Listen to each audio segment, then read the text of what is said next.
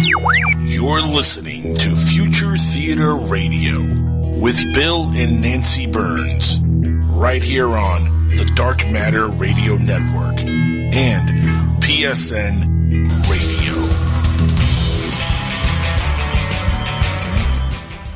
Hi, everybody. It is 7/11, July 11th, 2016, and we are your co-hosts, Bill, that's me, and Nancy. Hello, everybody. Burns, and we're broadcasting on Future Theater Live from the banks of Primrose Creek in beautiful downtown Solebury Village, Pennsylvania. Yeah. And our producer is, of course, the fabulous, although constricted tonight from a cold, Angel Espino. Cough, hello, Angel. Hello. There you go. See that? And is Chris Brown with us? No. No, Chris Brown is not with us, but our guest tonight is a very important author, Miss Frances Hill.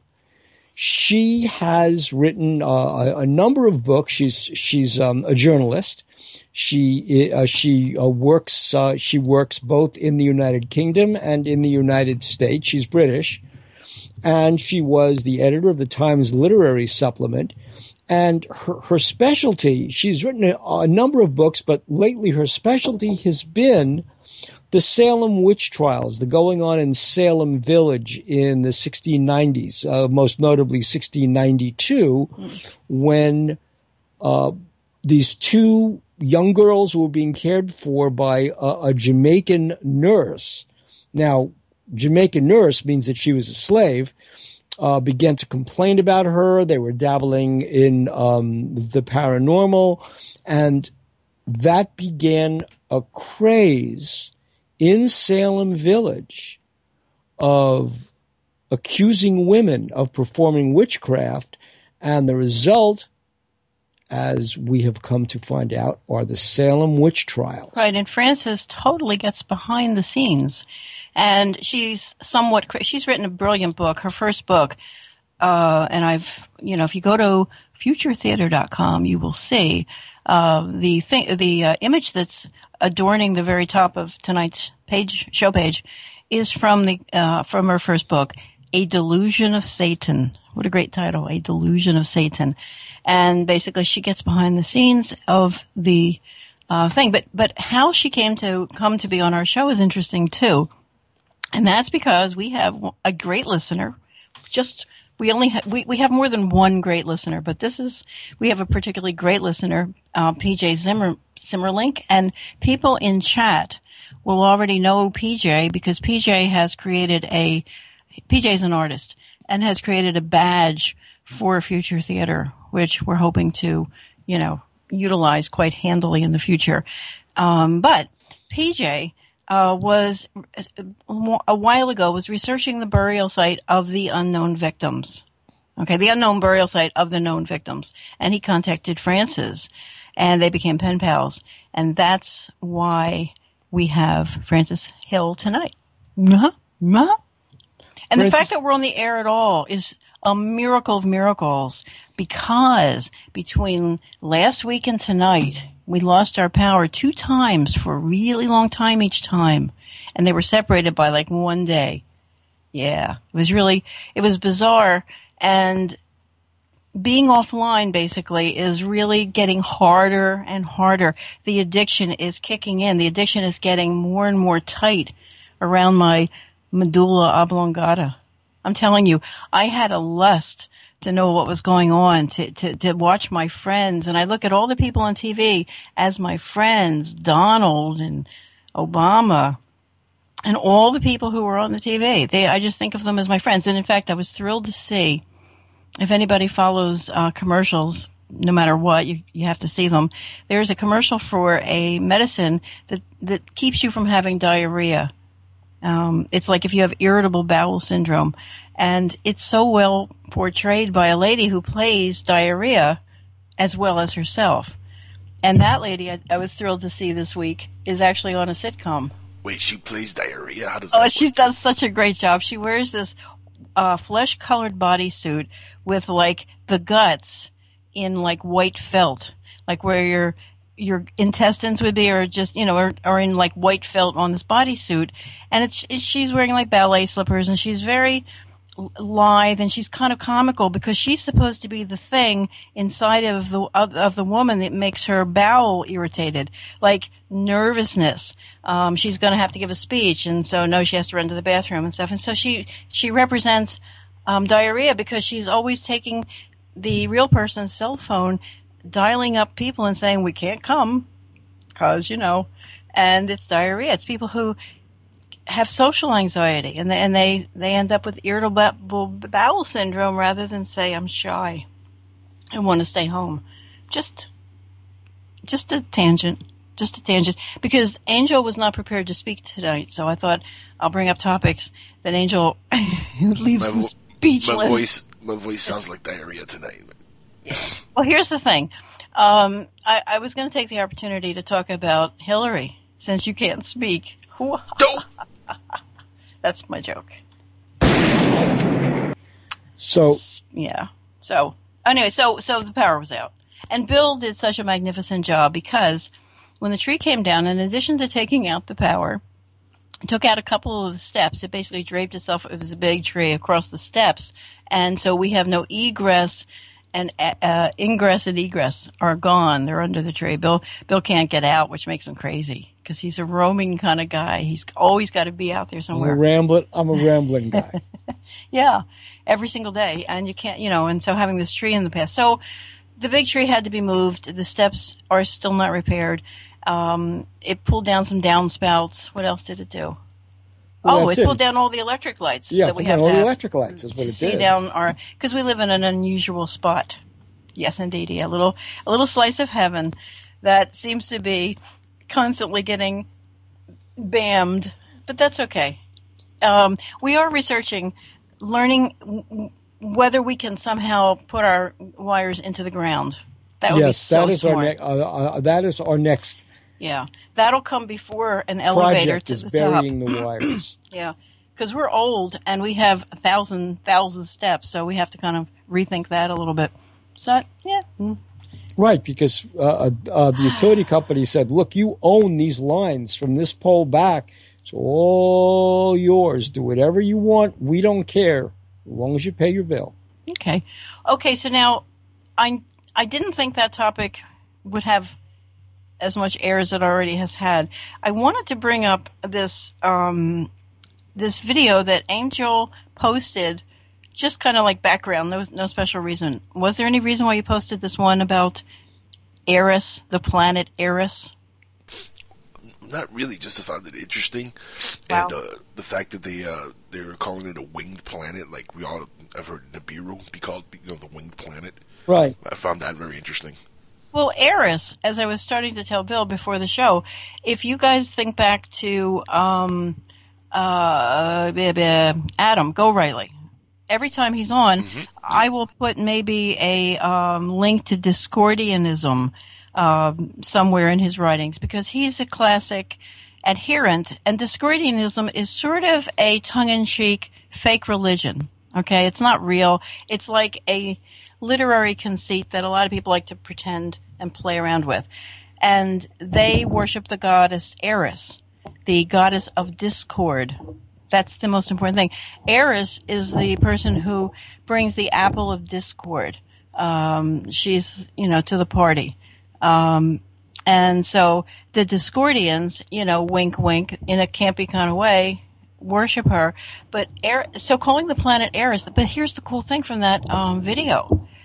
I don't know where you found the guy. His name is Jacob Israel. You can go to www.jacobisrael.com where you so to check it out. So this is all coming from NASA. NASA is saying they're putting out a kind of a press release of a young girl with a little tight sweater. She's a bouncy girl, yep. bouncy curls as well, and she is the front face, the spokesperson. Face of the new NASA. Yeah, I mean, you're not going to ask that many questions, and she's getting the words out, but she almost looks like she's lying when she talks about, we're going to also be able to take pictures of Eris. Should we let's tell folks the kicker of this video. We should spread the word, so you guys will go see the video and think for yourself. Let's try to find the flaw in this guy's stuff. Right. Well, the guy is basically arguing that Eris is a lot closer than NASA is saying it is. Yes. And that Eris is, in fact, the mysterious Planet X, Planet Nibiru. But here's why he's saying it. But here's why he's saying it. There is a website. Let's see if I can find this now. First, I will put the sound off on this so I won't blast us here on the show. Put the sound there. It's muted. There. Okay, this guy, if you remember, mentions where he got his information. There was a NASA press release. Okay. Do you remember that, Angel? Mm-hmm. Yep. Today. Yes. Okay. Now, here's the NASA press release, and it was in a website. Come on, I just dragged it there. It was on a website called The Verge. Okay, if you know The Verge, it's an okay techie kind of website. Okay, but it is mainstream internet mainstream, and where the spokesperson for NASA says this, unless he's misspeaking, this is a bombshell.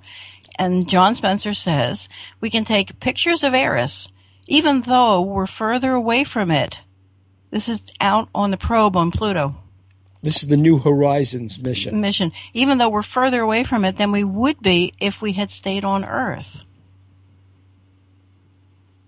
It's kind of a tricky sentence there. It is. Yeah. Let's talk about that.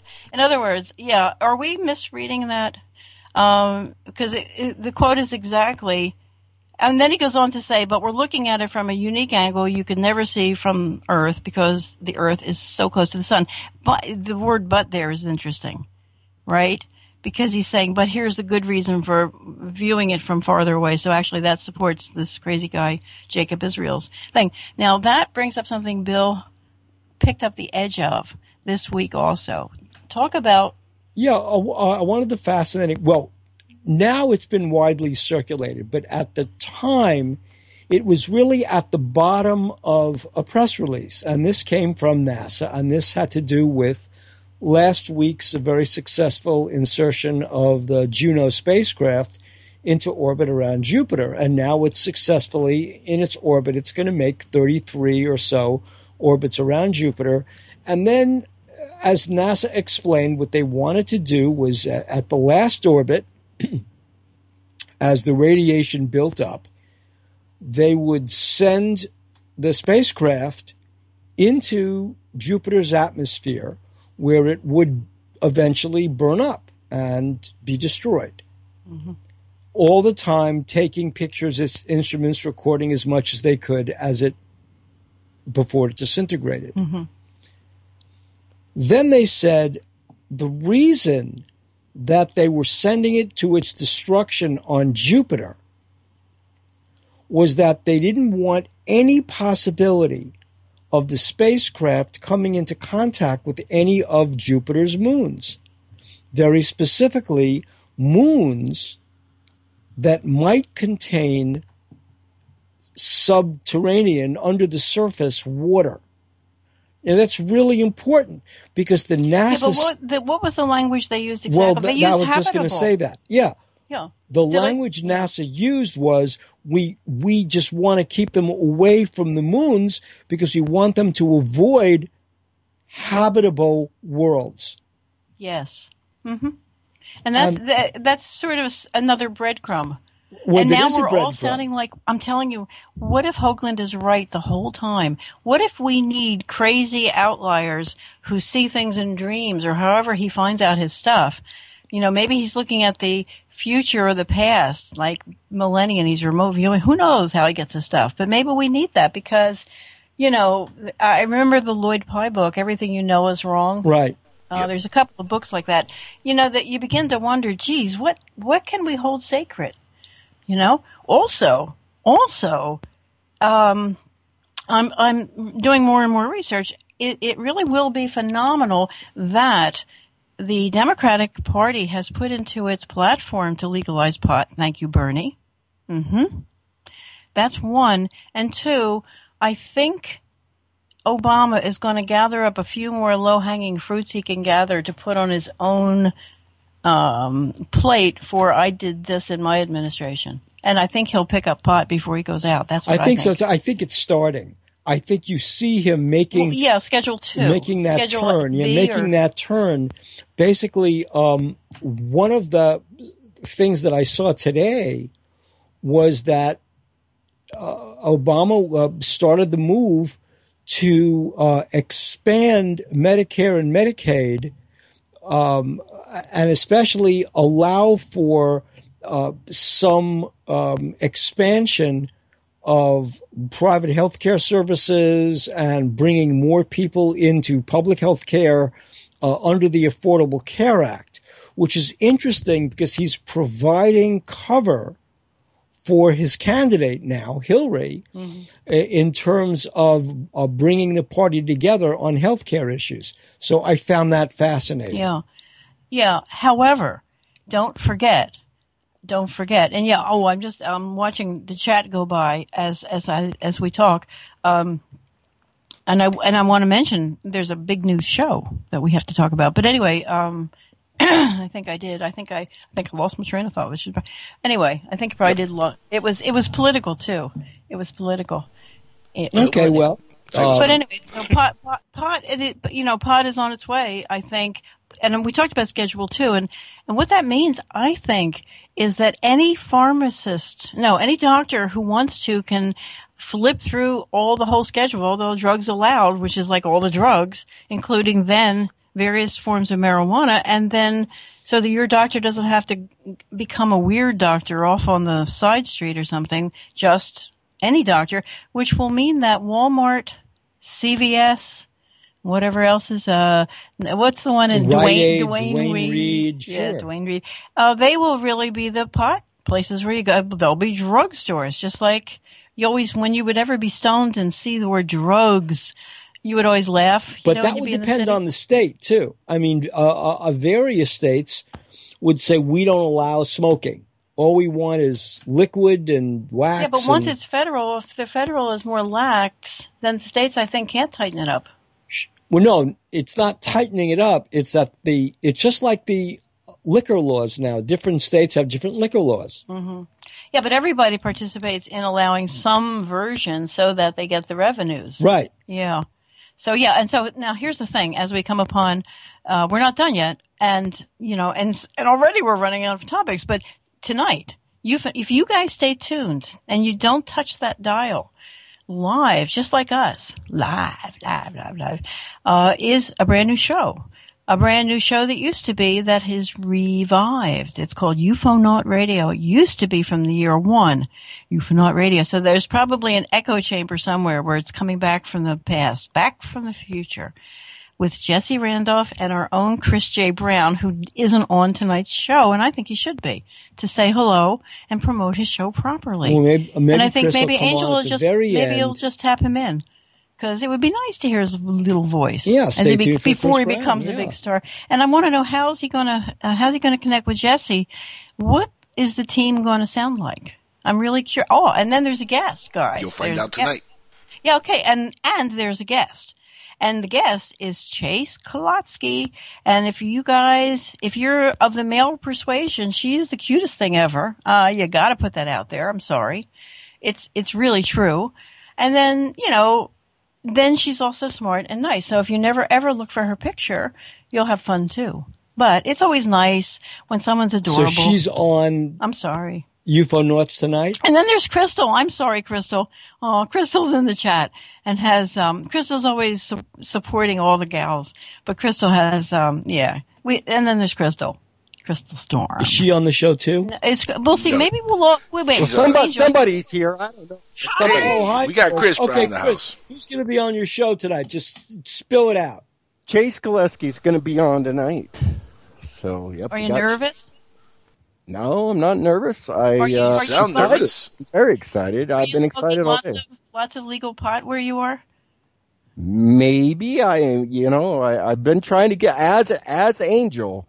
I myself I'm on the final ends of it. It didn't hit me as hard, but I'm battling with the cold thing too. And I think it's just been going around everywhere. I think it's just a plague thing right now. But but I didn't get hit hard like Angel did. But no, Angel's kind of a mess.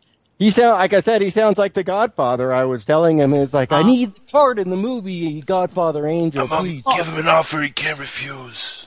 Yeah. I don't know. I'm reminded more of the phlegm people. You come to my place of business and you talk to me like this, talking about phlegm. I'm going to have to make her an offer she can't refuse. Chris, you tell her what I got today. You tell her. What do I have? What do I have, Chris? You tell her what I have, Chris. Horrible bronchitis is what That's what I have. Horrible bronchitis. Right. At least it's not gonorrhea. Whoa, thank God for that. Jeez. Yeah, because that's hard to spell. They're both hard to spell. There's an H in it. There's a couple of H's in it. It's true. It's just like, you know what else, Angel? You've got Qatar. That's really what you've got. And that's a fun one. You do have to look that one up. I tried to say it to someone today that I had Qatar. It might have been Alfred. Because see, thank you, Alfred. Alfred stepped in and he really saw your video, Angel, on Facebook and really thought you were at death's door. And he stepped up and said, if you need some help. And so, yeah. See that? Well, I'll tell you what, today in the morning I felt like I was at death's door. I really did. I felt really bad.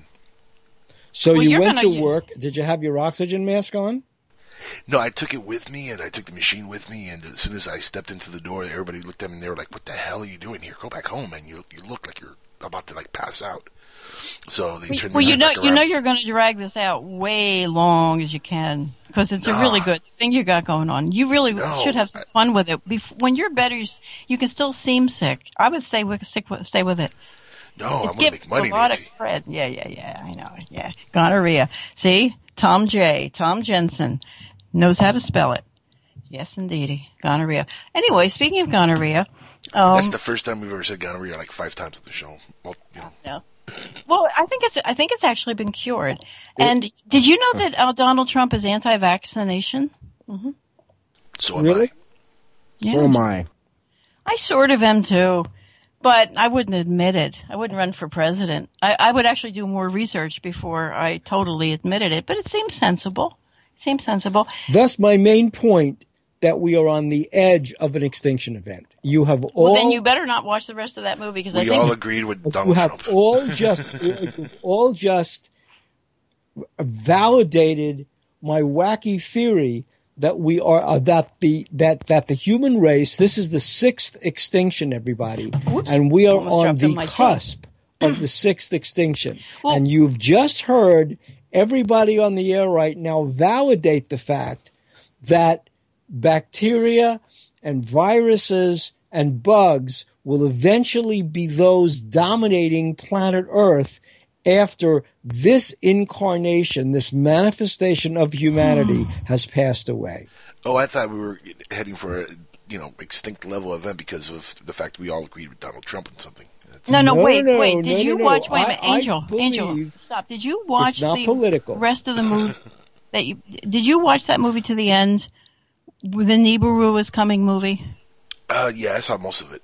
Okay, you didn't go all the way to the end. How dire does he say it is? What year does he give? What era? How much time do we have? Israel? The guy, Jacob Israel. It's you, Jacob Israel. He doesn't really mention, I don't think, a specific date, but maybe the next year or two. Oh, come on. Jacob. I think you really couldn't tell. I mean, he's not a scientist. He's just giving you his interpretation of what he thinks based on what they said. Okay, so he's got a bombshell in the middle. We'll ask our listeners, all of you, take some time, watch this movie. We will put it in the chat. Okay, I'm going to do that right now because I did that earlier, but go for it. Do it again. Yeah. No, you put it in my personal chat. You didn't put it in the people's chat. Oh, no, I did. If you scroll up, it's in there. You did? I put, People's chat. I like that. Ago. Yeah. Well, the people's chat really sometimes goes haywire. I'll go to bed and I'll wake up and there'll be 700,000 things. So, it's an interesting conversation. And next week, folks, we're having Aldous Burbank on, and he sometimes is in the chat, just pointing this out. Let's see. I'd like to interview this Israel guy, to be honest with you. I think he'd be a great interview. Yes, yeah, I think we should. Okay, now we be. could get Chris to get him if Chris isn't mad at us. I think Chris, are you still going to get people? Sure. Are you going to get guests? You should try to get this Jacob Yeah, Israel. the Jacob Israel guy, Chris. And so you've got like how many shows now? We've got like how many shows we need to get these people for?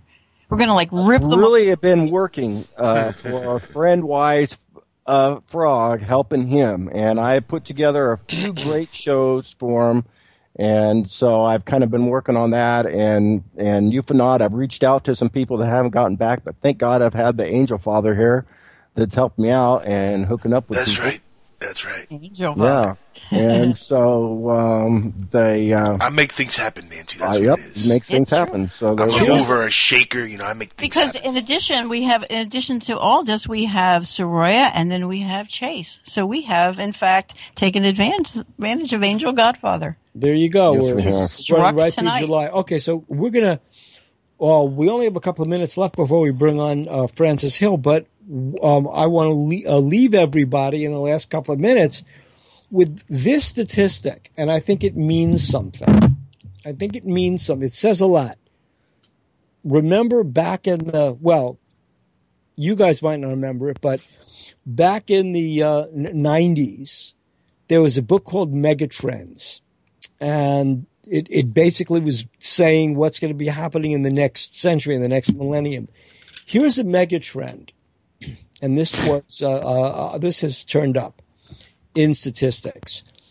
The number of people, teenagers, 16, 17-year-olds, men and women, boys and girls, the number of teenagers applying for and then getting their learner's permits / driver's licenses, junior licenses, driver's licenses, that has dropped so precipitously over the last 10 years. When there's that kind of a drop, Uber is one.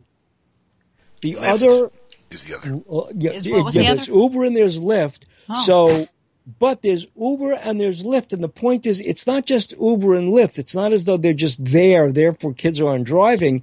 It's the prevalence of smartphones and iPads and things like that. So you're bringing together these two technologies. One is you have a whole generation. I just hit the mic. Excuse me. A whole generation of new people entering their young adulthood that are not getting that are driving later. So that's one statistic. Then the other statistic is a really strange one. It really has to do with women having babies later in life rather than earlier in life. So starting families later. And as a result, there are fewer children among those families. So as a result, in that demographic, the population is very dramatically shrinking. So what we're looking at is two trends that are really pointing in the same direction. There's going to be fewer and fewer of us, and that things are happening later in life, because what's happening is that the children of parents who have these children later in life turn out to be more educated. They turn out to be higher earners, but they in turn are having fewer children. So there is something. Well, also the fact that every generation below us now slides into the internet like a glove. I mean, anybody can open their telephone and Google, and they do. They've learned to be absolutely Google Ninja types. And we're watching a sitcom called Odd Mom Out, and it's outrageous and crazy, but it has some interesting stuff going on. Among them is, what it's like to be a young mom. Young mom living in New York. In this case, in New York, but in general, Brooklyn, and in a kind of an educated, in the educated class, let's say, this naughty class, whatever, the obnoxious class. The obnoxious. But there is a connection to their phones. It just seems like, because I don't think that's acting. I wonder how many people in our audience right now have their phone very, very, very nearby. I do, and Bill does. Angel, is yours right next to you? Right in front of me. What about you, Chris? You're on it, probably. That's what I'm doing right now. Yeah, see that? So that's all of us. Mm-hmm. Right, that is it. And in fact, one of in this area where we live, the average age is like 99. And so there are all these, at every holiday, I don't know how I got on these mailing lists. They must think I'm a young'un. But, I am compared to them. On these mailing lists, I always get these remember when emails. And they really get to be tedious. And what did they say? Well, it's remember when, and there are all these kids playing stickball in the park. Then, now there are all these kids standing around looking at their iPhones. Yeah, but you know what? If you'd ever done a gig ever as an advertising writer, and you should have, during the Nuremberg era, you were kind of an advertising writer. You understand how advertising writers pull all that stuff out of their crawl pretty much, and it doesn't really mean anything. But you take it as though it's gospel, just like directions on a package. You just think that they're totally never wrong. They're sort of like they've been written in stone by God. Have you ever had a chemistry set? Cooking is very specialized. Right. But I mean, if you have a chemistry set and suddenly you mix the wrong things and suddenly there's smoke billowing through the house I'm and having your parents come down stress screaming listening at to you. Angel. I have to tell you, I am went to starting... aluminum oxide down the incinerator in our apartment building. Boy, that didn't make the super happy. Ay. Well, luckily we're at the end of the half hour. Yes, we are. We're at the bottom of the hour. So, folks, stay with us as we bring on our guest, Ms. Frances Hill. And let me point out, Amy Collins just piped in and said she has no phone near herself. However, she's on Skype. So there you go, Amy. That, by the way, that is the future of the phone systems. I think Skype. Oh, I don't understand VoIP. I do think that's the case. I think you're right. Yeah, voice over IP is going to be the future. Right, and I think that's why Microsoft bought Skype. That's absolutely the reason for it. Yeah. Okay, 100%. So folks, stay with us. We'll be back right after these messages with our guest, Frances Hill, and we will talk about the Salem witch trials. See you on the other side.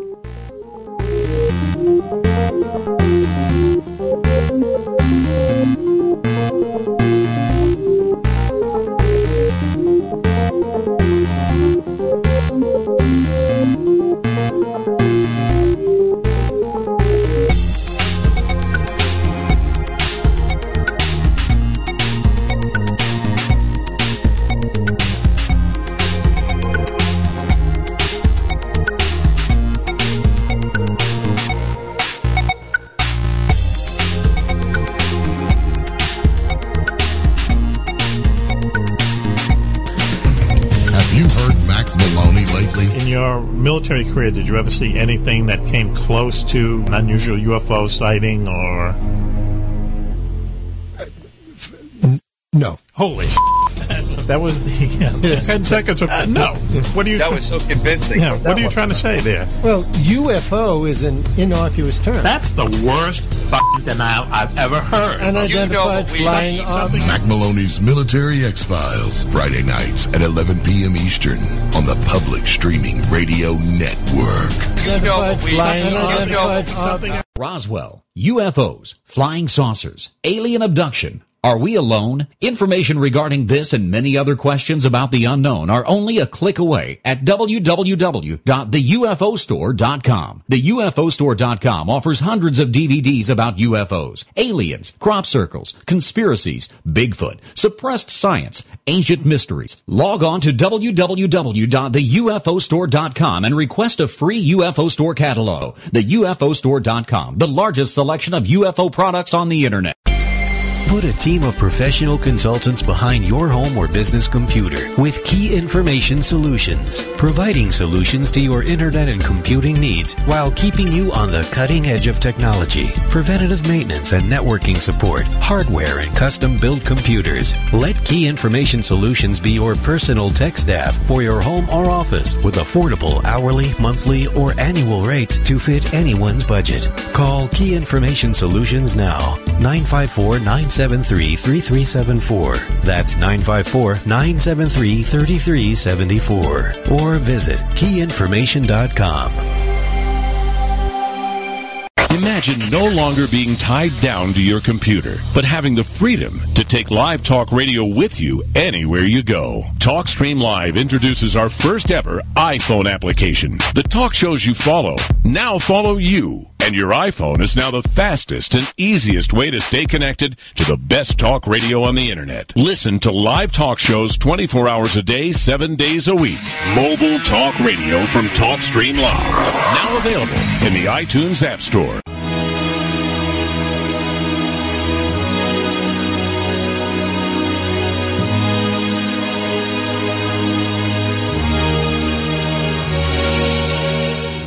Hi, everybody, and we're back on Future Theater Live on PSN Radio and the Dark Matter Digital Network with our guest, our special guest, Miss Frances Hill, and we really appreciate your making the time to spend the next hour and a half with us. Thank you. My pleasure. Thank you. I am... Can we start with PJ? Oh, go ahead. Go ahead. Okay. We were just talking before. I wondered how... our listeners in the chat know PJ Zimmerlink. I wondered how he met you, etc. And so he said, perhaps you say it better. Oh, okay. Yeah. Okay, I'll try. He was very interested in the work being done in Salem on trying to find out for sure where the bodies of the hanged alleged witches ended up after they were taken down from the gallows, because nobody's known this for sure over the last 300 years since it happened, more than 300 years. Wow.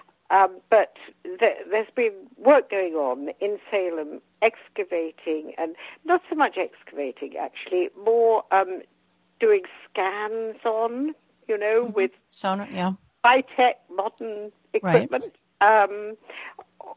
On an area which they suspected might be where the bodies were. Well, were all 20 people not accounted for after they were hung? I guess they were all hung except for one poor man. Yes, one poor man who was pressed to death. Aye. Yeah. No, none of them were accounted for certain. There are rumors about one or two whose bodies were taken from where the hangings happened in the dead of night and spirited away back to their farms and given proper burials there secretly. There's an account of their bodies being thrown into crevices where they were hanged, but it's not known.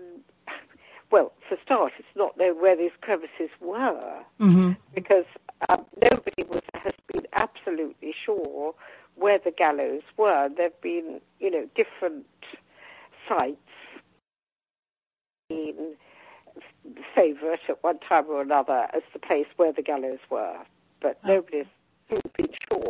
Well, do you think that the whole case rests on the case that you've basically shown in, I think, all your books, whether or not people truly believed in this, or whether this was a cover for a different kind of hysteria? Have you made that determination each time you talk about the different manifestations where this kind of hysteria comes up?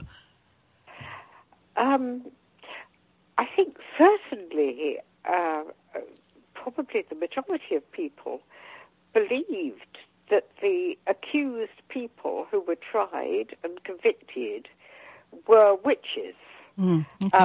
But they weren't.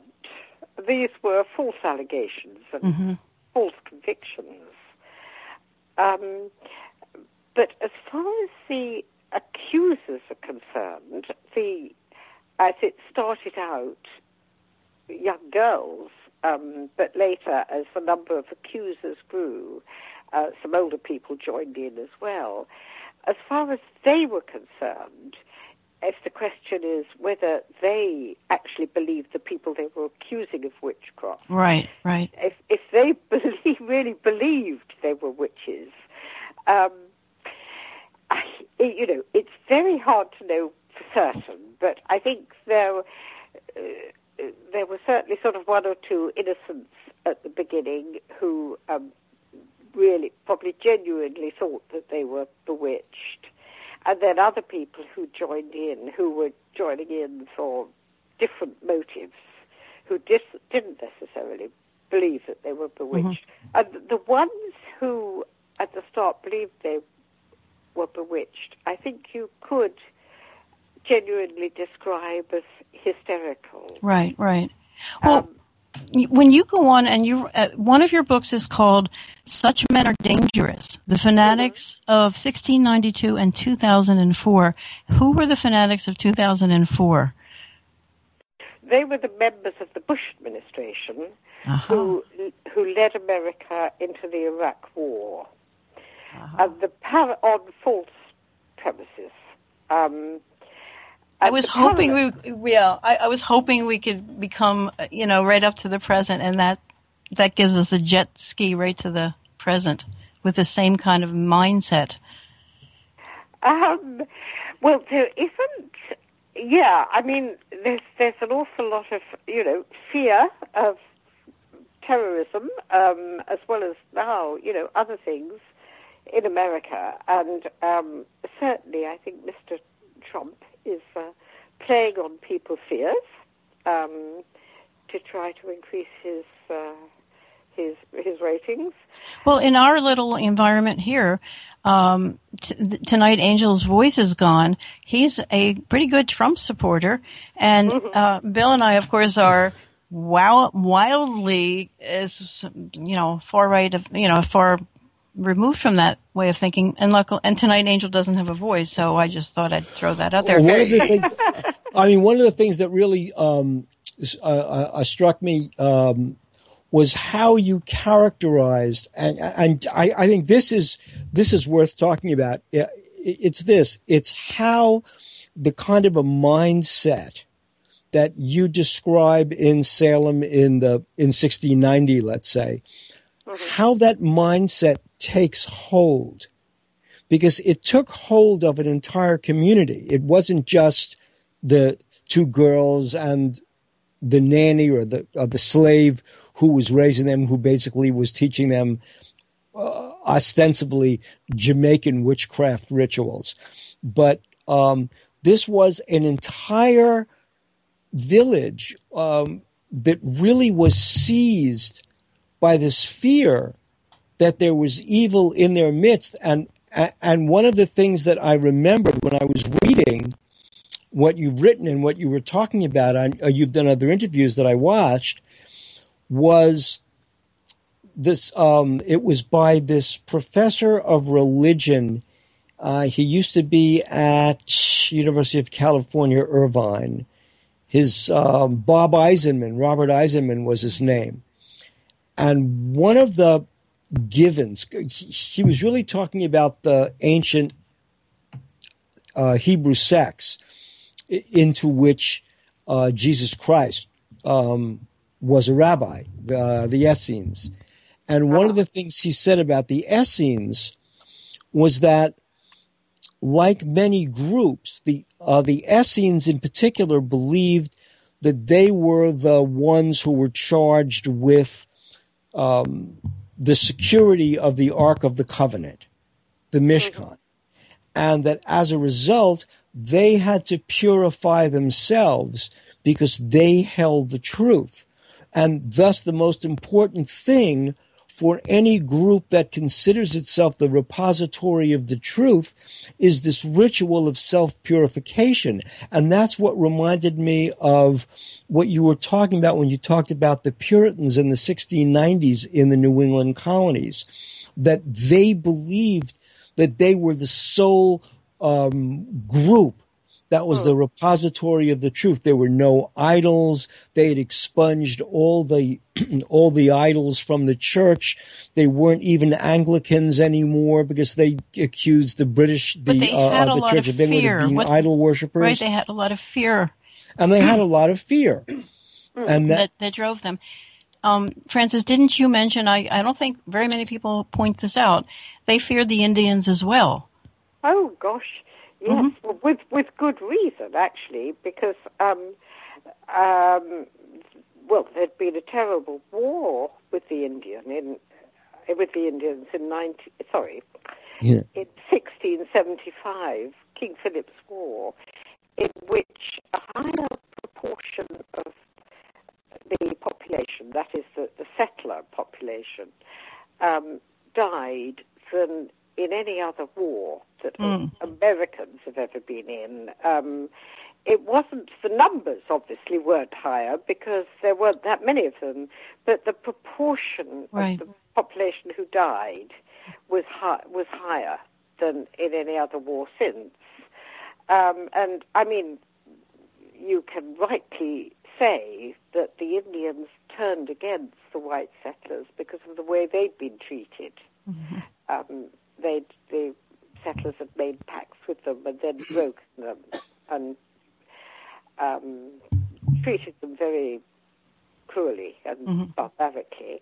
So the Indians came to hate the English who settled there. And at this point, actually, in 1692, hostilities were breaking out again.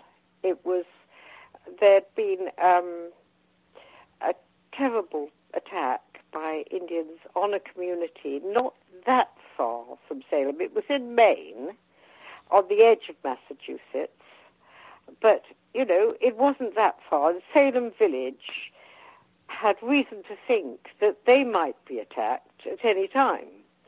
So the populace lived with that fear all the time. Now, they also feared the Indians because they thought they were servants of the devil, and that was the theological position that the New England Puritans had. Oh, really? And so, would the Caribbean Indian woman, would those slaves, would they be also in league because they were dark? Well, I think Tituba and her husband, John Indian, they were living in the household of the pastor, Mr. Parris, in Salem Village, and they'd been with him since he'd brought them back from Barbados when he was working in Barbados a few years before. So they were, in a sense, I was going to say part of the family, but they were servants, so they weren't really part of the family, but they lived with the family. So I think it was probably rather a complicated relationship. And in fact, the girls who first became hysterical and behaving in ways which the villagers couldn't account for, having fits, as they termed it, when it was suggested to them that they were bewitched, and they came to believe they were bewitched, the first person they accused of bewitching them was Tituba. And that obviously wasn't a coincidence. It was because she, as an Indian, as you say, she came from the Caribbean, but she wasn't a Negro. She was an Indian, an American Indian, who was living in Barbados when Mr. Parris went there. She may have been taken there as a slave before. Right. But in any case, she was what people term a natural witch suspect because of what the English thought about. It was natural for them to think that an Indian might well be a witch. Right. I was going to ask you that because, as you know, witchcraft nowadays is simply another lifestyle. But back then, did anybody on the outskirts of the village act like a bit of a... Were the midwives looked at as witches, for example? No, mm-hmm. They weren't. I mean, I know people tend to say that people who were healers used herbs or indeed were midwives, that they were often accused of being witches. I don't know, maybe that did sometimes happen during the great witch hunts in Europe. But there's no evidence for that in America at all that I know of. The people who were accused of being witches were essentially they were often what you might call outcasts from society. They didn't really fit in society. Beggars, you know. Right, but some of the women were actual landowners, and basically their land. It was sort of a land grab. It felt like. But before we go into that part, the actual trial, I wanted to ask sort of about just the reason I asked. Do you think they believe they were witches? If they did believe in the very first flush of this that they were killing witches, why wouldn't they therefore worry about their remains more than their non-remains, because they would believe in witchcraft, which is sort of necro-related and stuff. So wouldn't they think, just like vampires, you have to remove their remains properly or whatever? Or you think they followed some sort of thing like that? Yeah, no, well, I've never, that's a good question I've never thought of before. I don't think they thought of their remains having any sort of power in the way that you're talking about, because if they had, as you say, they would surely have treated them differently. They despised witches. They obviously must have feared their power, but they also despised them as people who, well, they were evil, as they thought, but they were also violating society's norms. They were, I think they despised them as people today might despise homeless people, say. I mean, I hope a lot of people wouldn't, but, you know, there are people who would. Well, a lot of people fear them. But, by the way, I'm getting a lot of reports that people feel that your voice is too low, and I'm trying to speak low. Could you sort of move a little closer to the mic? Although to my ears you sound perfect, but just... Well, the trouble is I've got the phone actually kind of clamped to my face. I can't... Yeah, okay. I'm so sorry. I don't know if it's a problem with the phone. Well, I don't know either, and between you and me, you sound just perfect, and that's usually a good sign that it's being recorded as a perfect, you know, thing. And the poor people in chat will have to just trust us. Oh.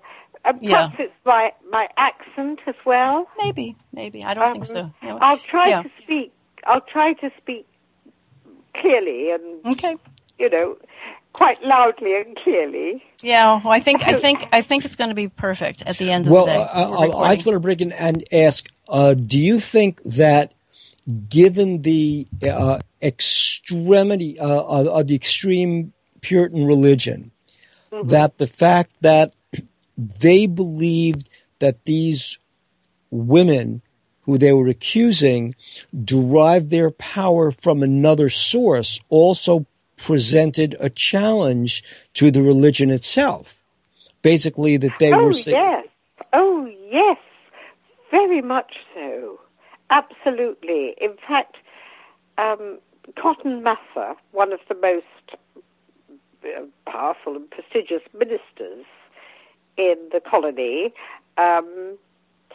really feared, or he said he did, and I think he probably did, he feared that legions of witches might actually take over New England in cahoots with the Indians, because they were all servants of the devil, in his view. And he'd been preaching all this, so the ordinary population would know about these ideas. And yes, indeed, and Mr. Parris, the pastor, it's complicated with him because politics starts coming into it quite soon after the witch hunt got started, and Mr. Parris played a role in this political drama that was played out. But he also does seem to have been genuinely afraid of witches threatening the church in the sense of the Puritan church, and overthrowing it. The Puritan church was funny because from the perspective of the Reformation, the idea was that you did not have an organized hierarchy of ministers between the reader of the Bible, let's say, the person, and the creator. And that was one of the big objections in the late 15th century to the Catholic Church, that there were too many levels of hierarchy between the penitent and the creator. And the church itself was Rome, but I mean, it was hierarchical. And even the Church of England in the 16th century was hierarchical, as it is today. And hierarchies always creep in, I think, in all human groups and society. No, just male human groups, pretty much.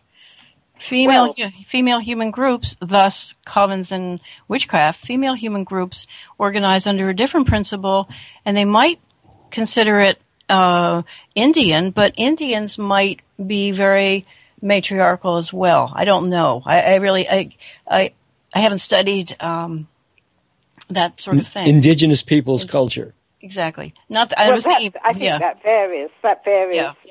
From probably from one tribe to another. But the idea of some other view of the world rather than hierarchy or people standing on people's shoulders until somebody just reaches the top. There are other ways to do things. Women tend to hold hands and make a web. No, absolutely, I completely agree, and I'm certainly talking about a male hierarchy in terms of the Puritans. I mean, women didn't get much to look in. I mean, they obviously belonged to the church, but they couldn't be ministers. Well, how would a pubescent young girl at pubescence, because she's pubescent, how would she grow up? How would they, as a Puritan of that era, what would be expected of you? You would have to have no emotions, or how do you get rid of your wild? Yeah. Yes. You were supposed to be. You're supposed to conform. You were supposed to lead a life that was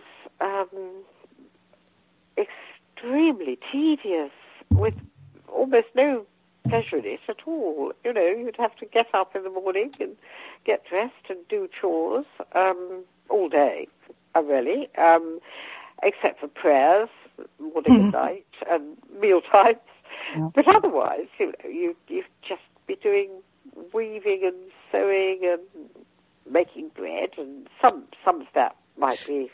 Because that, do you think? That too came out of the whole idea of the Reformation, that they took the line from Genesis saying that human beings, that Adam and Eve specifically, would be the stewards of the world's goods.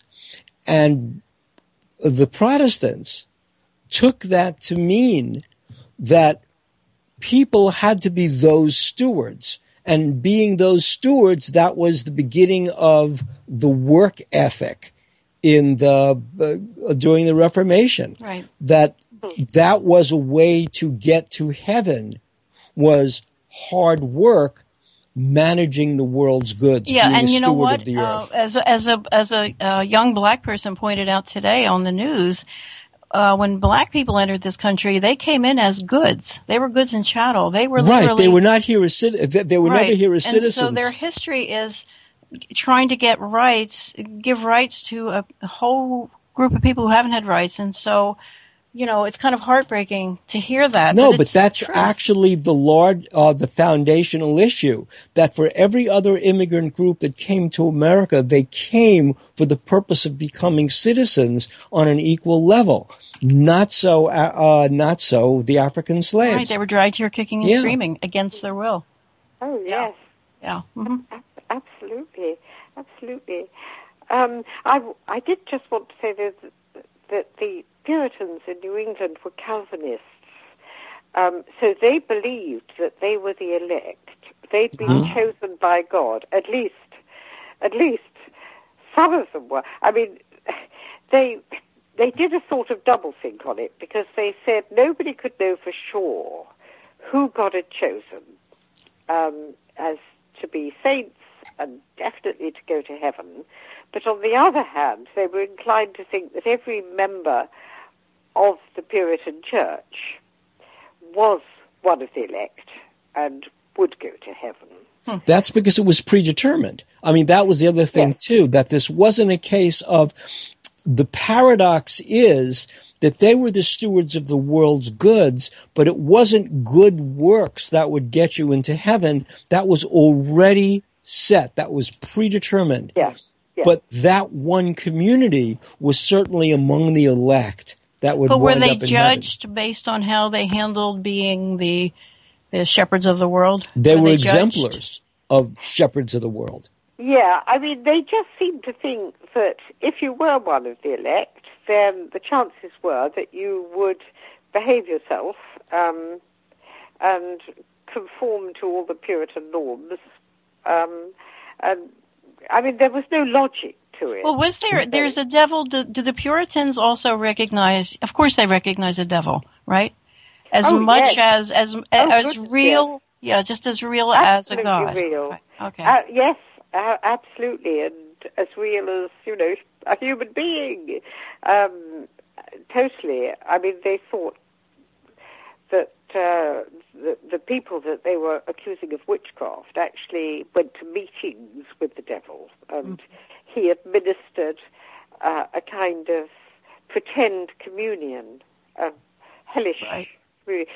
They'd have bread and wine. It's basically whatever will turn on the listener. I have heard renditions of this, and they always sound to me like porn. They really are trying to turn on the listener in a kind of Christian kind of way of like, whoa, if you've ever seen kind of those cartoon books that the Chick organization, I think it used to be called, used to hand around, because I had a relative who was a born-again Christian, and she really would harsh everybody's mellow. She would hand these things out at, weddings and bar mitzvahs and stuff. But, I forget where Could I say on that subject that the more righteous a community thinks it is, right.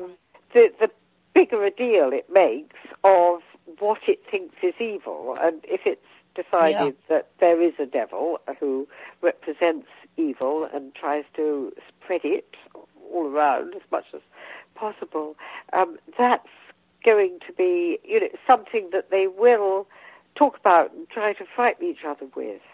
And in a religious community like the Puritans, the presence of witchcraft, perceived witchcraft in this case, meant that the polity itself, Salem Village itself, the actual political entity that made the town, that entity itself is weakened by the presence of evil, because the town, it's like those in the elect themselves, by allowing, it's the line in the Bible, thou shalt not suffer a sorceress to live, which is anti-feminist, but it means that the community itself is harmed by the presence of someone who is not in the religious community that is being celebrated by the power.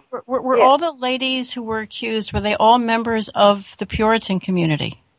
Well, they weren't all church members because, to belong to the church, you had to go through a sort of initiation. You had to give what was called a conversion narrative, which was an explanation of how you came to acquire grace, to feel worthy, and so on.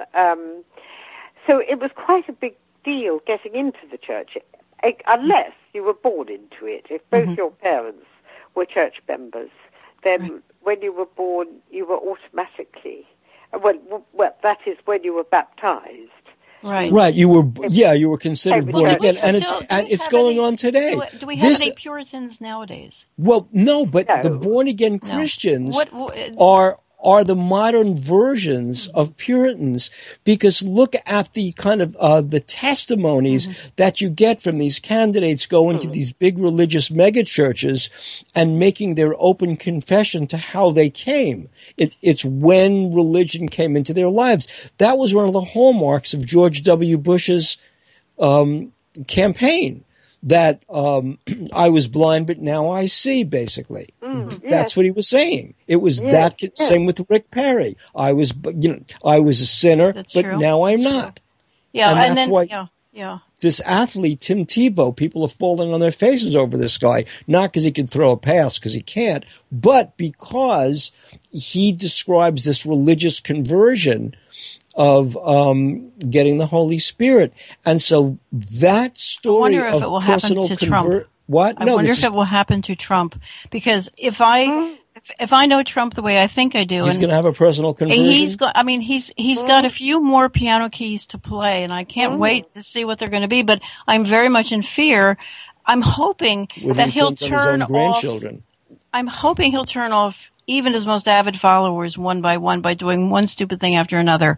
It seems like everybody's got a straw and they say, okay, that's it. I can't take it. And he keeps doing enough things. I think he'll knock out everybody. But Francis, a lot of this is still going on today. Remember, in the 1980s and 90s, there was the McMartin trial, the children who were being manipulated by the witchcraft, and the FBI, the American FBI, had to investigate this and found there were no witchcraft crimes, no satanic cults committing crimes. Yet there was Charles Manson in the late 1960s. There were all these satanic churches in California. There were people that Joel Norris investigated that were pretty crazy. But did he ever find Satan at the end of the rabbit hole? Do you remember? I don't remember that particular case. Sorry, say again the name of that case. It's the McMartin School. That I know about. But Nancy mentions. I mentioned a writer named Joel Norris. Oh, Joel Norris. Yeah, Joel Norris was. Okay. He was my co-author on a book we did called Serial Killers. But did he end up never writing the book on the McMartin case? He never wrote the book right. about McMartin. No, we never wrote that book because Joel died. Right, but Joel Norris, before he died, had a lot of material that seemed to point in the direction of no case there. There was no case there. Yes, it was investigated, and there was no case. Yes. Right. No, absolutely. But Joel came at it from the world's most conspiratorial bent, if you want to take that. Well, there was a group. No, there was a group. When you see the videotape of the interview that this social worker did with the children, it was horrifying because she's using, I don't know if she was using little dolls and she was manipulating, children are very suggestible, and she's manipulating these little kids by, if they said one thing, she'd say, no, don't you remember? This is what happened. Oh, yeah, that's what happened. And so she literally fabricated a case of satanic abuse on these children, which never happened. Yep. there was a terrific Frontline program about those cases. Mm-hmm. That's how I first came to know about them. I saw that PBS Frontline program examining several of those cases and exposing the, There's an important movie with, oh, Lordy.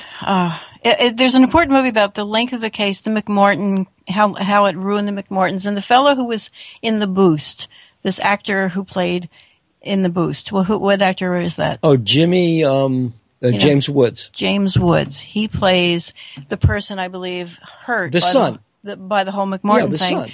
And it is, it's, you talk about a delusion of Satan.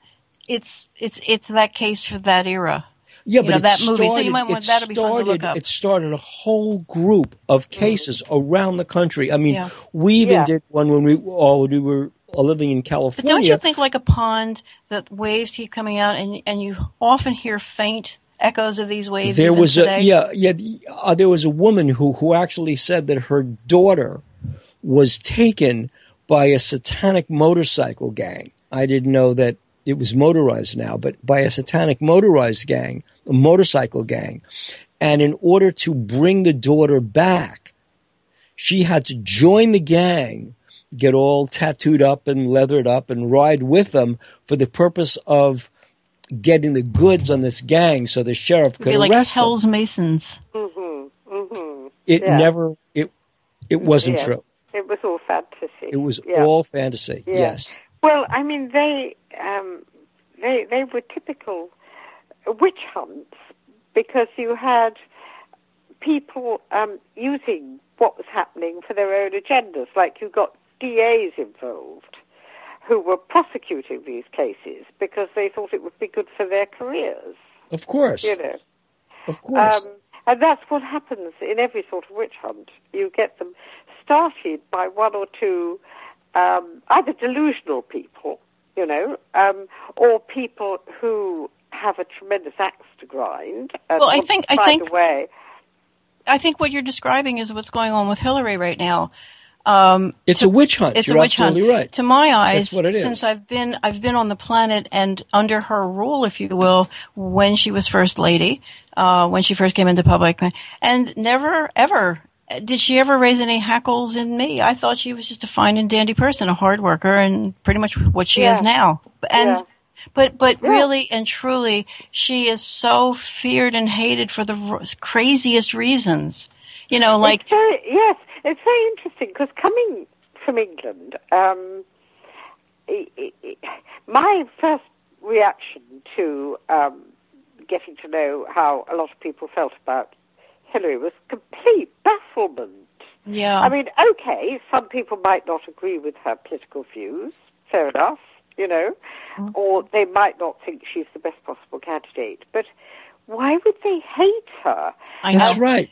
It was only when I got to know a lot more about American politics that I understand it. It's the fight between them. Yeah, it's women against men at this point. It's matriarchy versus patriarchy at the moment, and it has to eventually come to an equal draw for the health of the world. Not just. I mean, England just today. There's a brand new lady, Theresa May. Yes. I know. I mean, which side is she? Is she's left or right? She's conservative. Okay. Right. Yeah. And she was the Home Secretary, which is probably... Yes. Isn't there like the top three is the Prime Minister, the Minister, the Foreign Secretary, or the Foreign Minister and the Home Minister? Yes, that's right. Yes. And she's been the Home Secretary for 6 years. She's actually survived in the job for longer than any other Home Secretary. Well, the other lady dropped out. Why did she drop out? Did she? I tell you why. It was because she made a foolish remark about mothers. About essentially what she seemed to be saying, although she claims she didn't really mean it that way, but she seemed to be saying that she'd make a better Prime Minister than Theresa May because she had children and Theresa May didn't. Mm-hmm. And there was an absolute storm about this, you can imagine.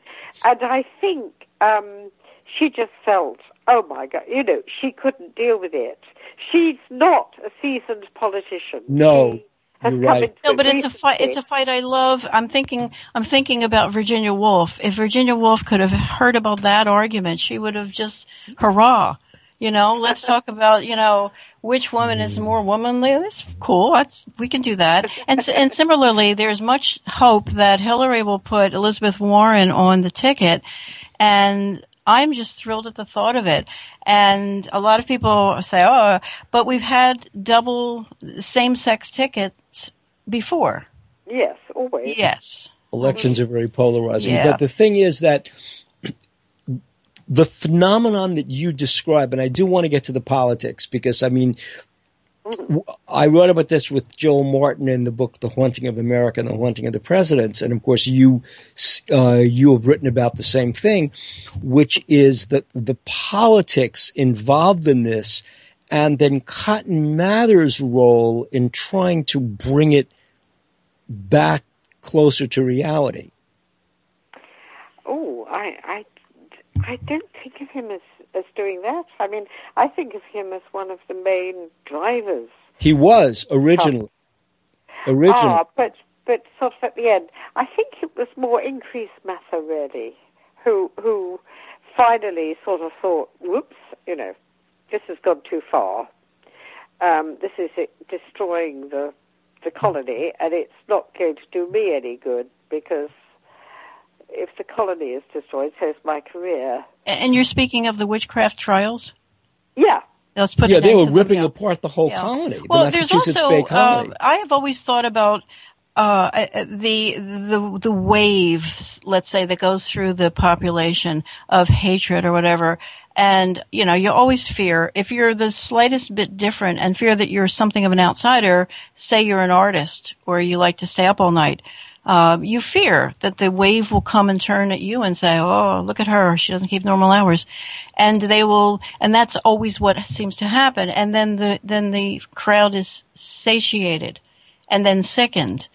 And then they turn away, et cetera, after they've done they've ripped some people and their reputations to shreds. So I think of it, yeah. Yeah.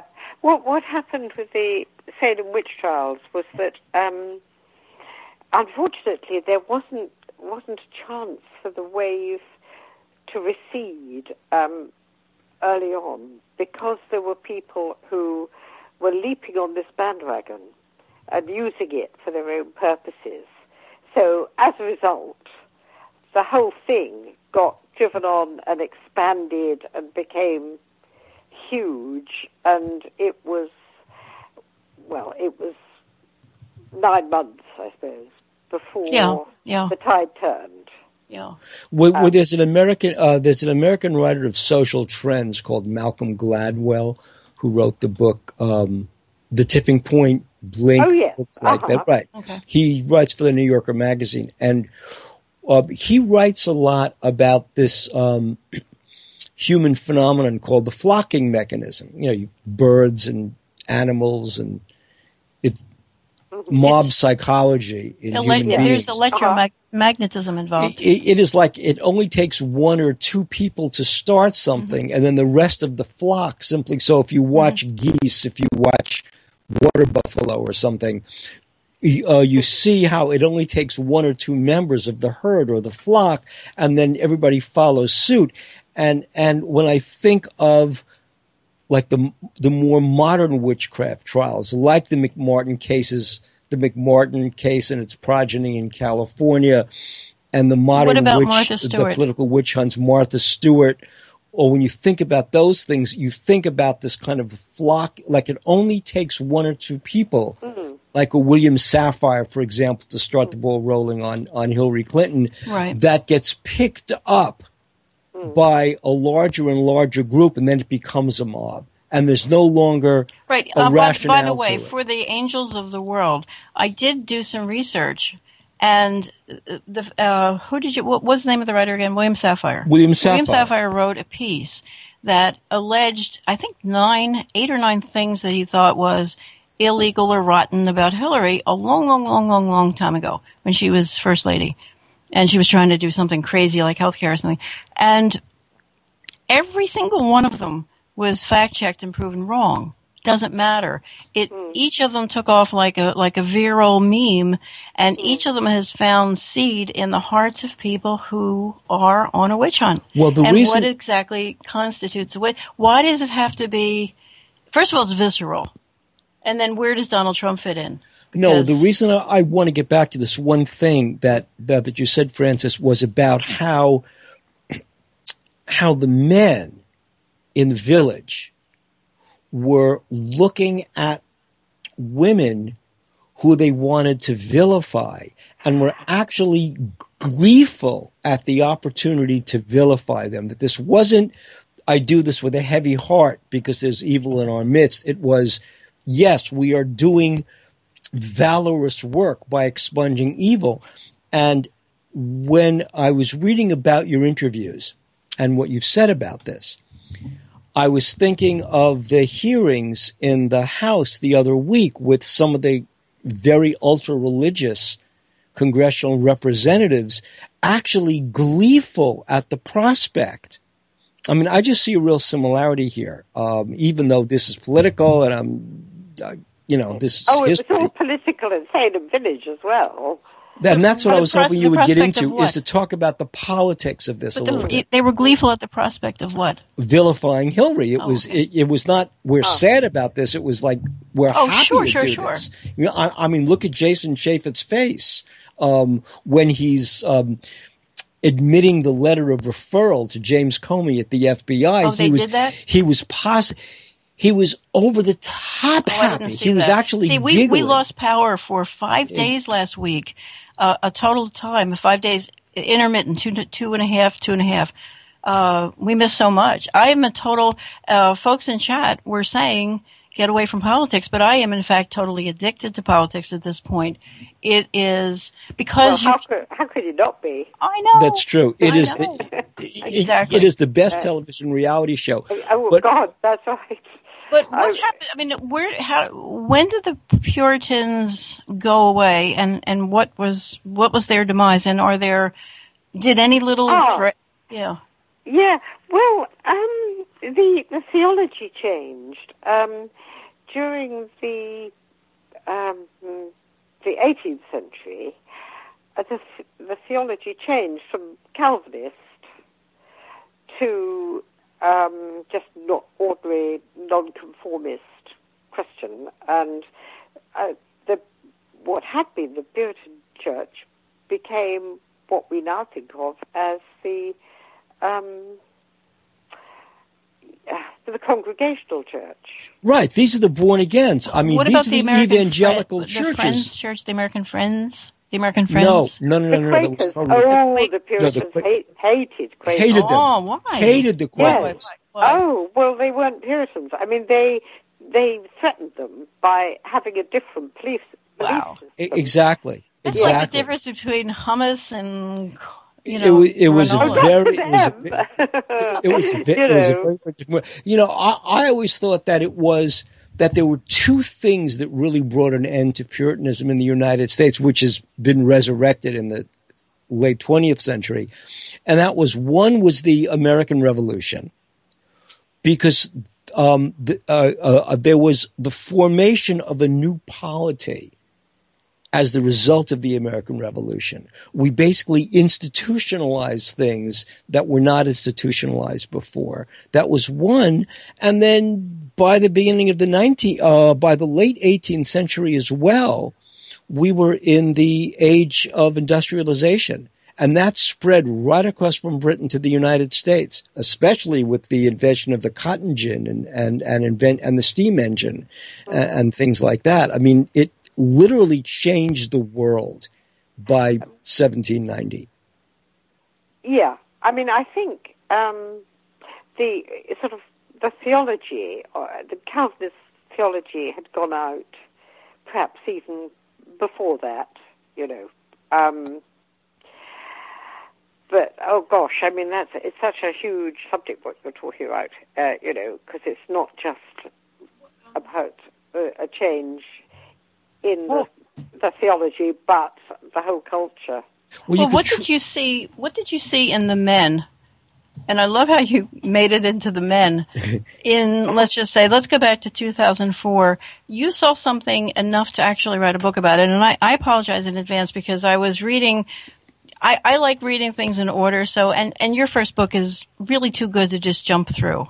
And so I didn't get to it tonight. But, can you tell us about the Bush family, what you drew? Yeah. Well, what happened actually, was I went on a march in London against the Iraq War.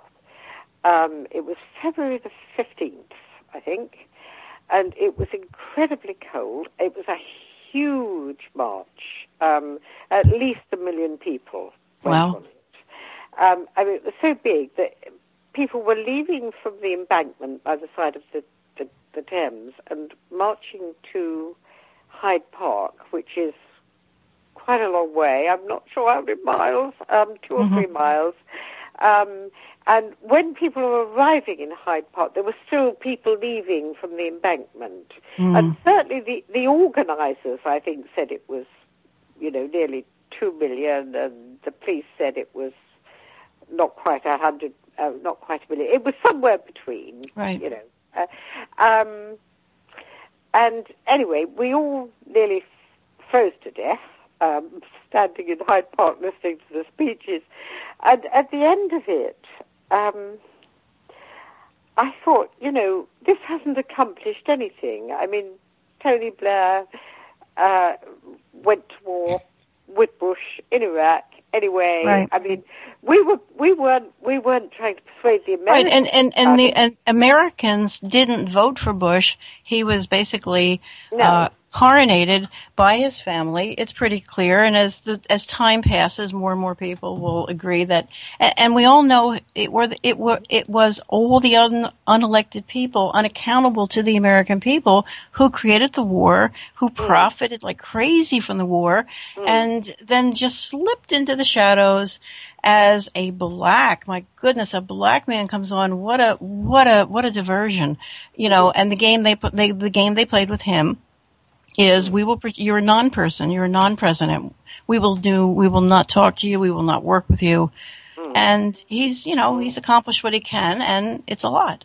So it is, I really do hope that we're on track to elect Hillary Clinton. I really do. I think that the people don't understand that Donald Trump would not run the country. Somebody unknown, unelected, not probably people you'd elect, will then, choose what they're going to profit from, you say. Just saying. Same thing for Hillary and everybody else, Nancy. But Hillary's already been through the mill. She already special interest groups are going to run the country regardless who's the president. They always have. And I could spend the next 6 hours doing a political thing about why that's a good thing.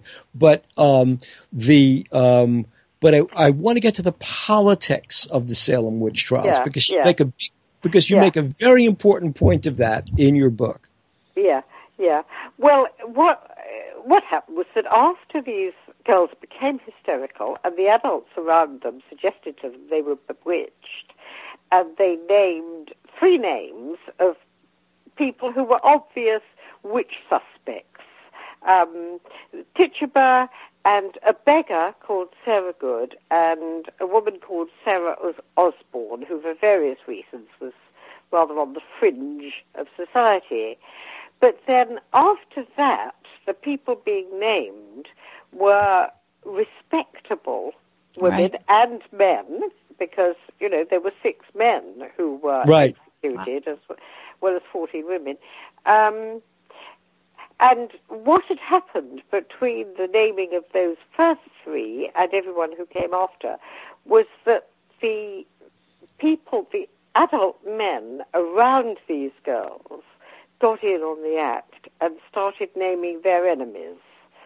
And why it was political and not just individuals wreaking revenge on other individuals was because there were 2 major factions in Salem Village at the time. Political factions, they're literally political, because they were vying for places on the Salem Village committee that made decisions about everything to do with Salem Village life. And one of those factions was the faction around Samuel Parris, the pastor, and they were run by the most important man in this faction was the father of one of the accusing girls, Anne Putnam. He was called Thomas Putnam, and he realized what a weapon he'd got here that he could use against his enemies by having his daughter and the other girls name them as witches. And that's what started to happen. And, there are lots of ways we know from the evidence that that was what was happening. One of them is that his male members of his family were the people who made the first official complaints against accused witches. When that was the first step in the process of getting somebody tried and convicted as supposedly a witch, it was to make a complaint about them to the magistrate, the complaint that they had been bewitching their daughter or whomever. And then the magistrate would interrogate them in what was called an examination. And if the magistrate thought there was a case to answer, he would send them to prison. And then eventually they would come to trial. And that's what happened in all these cases. Would the magistrate do his examination privately with the person, or would there be witnesses? No, they were in public. All these examinations were in public. But in the case of the Salem witch trials, that hadn't been that wasn't the normal way of doing it. Normally, examinations were in private. But I think it tells you something about the whole witch hunt, that the magistrates chose to do their examinations in public, because what they were doing by doing that was spreading the news about what was going on and using mob hysteria. Yeah, but there was also Exactly. something else. But there was also something else in the theology itself, which was the whole concept of bearing witness.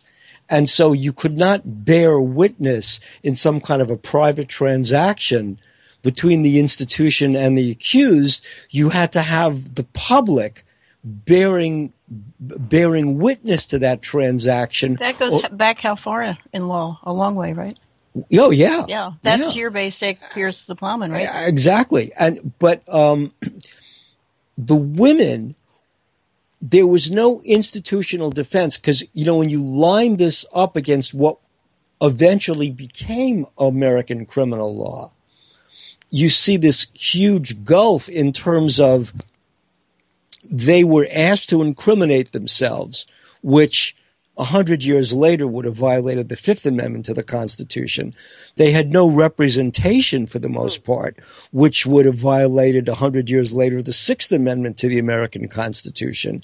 They could be seized without a warrant, which would violate 100 years later the Fourth Amendment to the Constitution.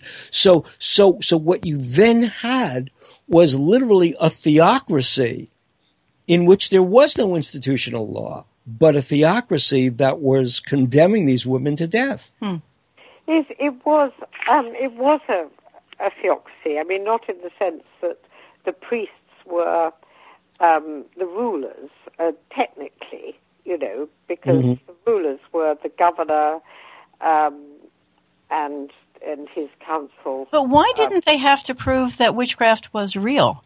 They didn't have to, because it was in well, I'll let Frances answer that. Okay, yeah. No, the evidence was brought, supposed evidence was brought in the trials for the accused committing witchcraft. And there was two sorts of evidence.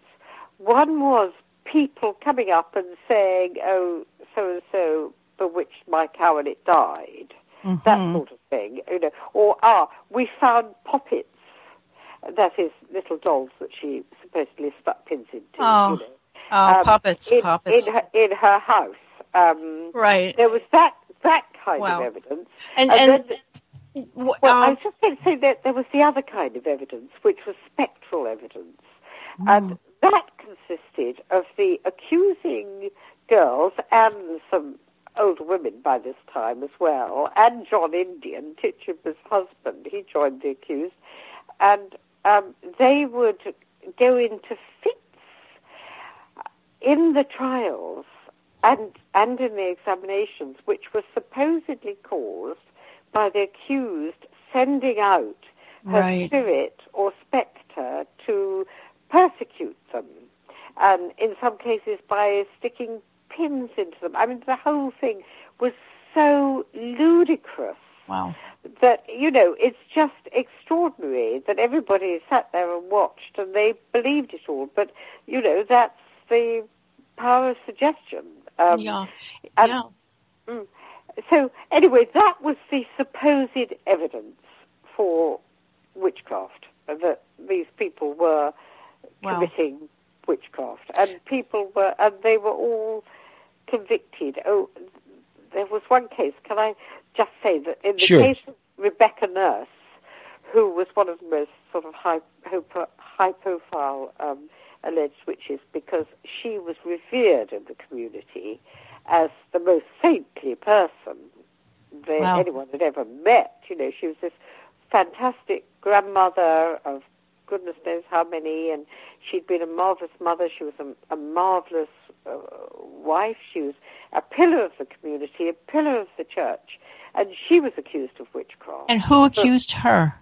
Well, it was the Putnams. I mean, I can't remember who actually made the complaint. I mean, the girls accused her in the sense that they started screaming and shouting that she was bewitching them. Wow. And then some members of the Putnam family actually went to the magistrates about her. And then the magistrates had her arrested, and she was examined and imprisoned, and then she was brought to trial, and she was the only one of everybody tried who the jury said was not guilty. Wow. But then what happened was that all the accusing girls and women who were there immediately went into the most incredible fits, kind of beyond anything anyone had seen before. And the chief judge, William Stoughton, said, you must, think again, you jury, because look at what's happening to them. See what she's doing to them now. And didn't you hear something she said? She said about one of the witnesses against her that she is one of us, and she meant she is one of us witches. Well, the jury sort of went out and thought about it some more and talked about it, and then they came back in and they said, we'd like to speak to her. And Stoughton said, all right. So the foreman of the jury went up to her and said, what did you mean when you said she is one of us? And Rebecca Nurse just didn't say anything. And the foreman of the jury took this to mean that she had no good answer, and therefore she had meant that, and therefore they'd got the verdict wrong, and she was guilty, so they reversed their verdict and said she was guilty. And then later, Rebecca Nurse submitted a piece of testimony to the court saying that all she'd meant by one of us was that she meant one of us prisoners, not witches. And she was surprised because she didn't think prisoners could be witnesses, and that's all she'd meant. But she and were there contempt? And so, what did the jury do at that point? Well, so they had found her guilty after all, and by that time, by the time she'd submitted the testimony, the trial was over. Nobody was suggesting she was retried, and if the jury knew about this testimony, they probably thought, whoops, made a mistake. But nobody did anything about it, and she was duly hanged. Wow. Was there any appeals process? No, absolutely none. Oh, and I should say, sorry, last thing about Rebecca Nurse, that some of Rebecca's family must have appealed on a sort of private basis to the governor of the colonies, William Phipps, because he then gave her a reprieve. But then his mind was changed by, and it was obviously, although they weren't sort of named in the source for this, who wrote about it, didn't name them. He just called them some gentleman of Salem, and he obviously meant the magistrates. Right. You know, you knew who he meant. Well, weren't the very last ones excused or whatever late?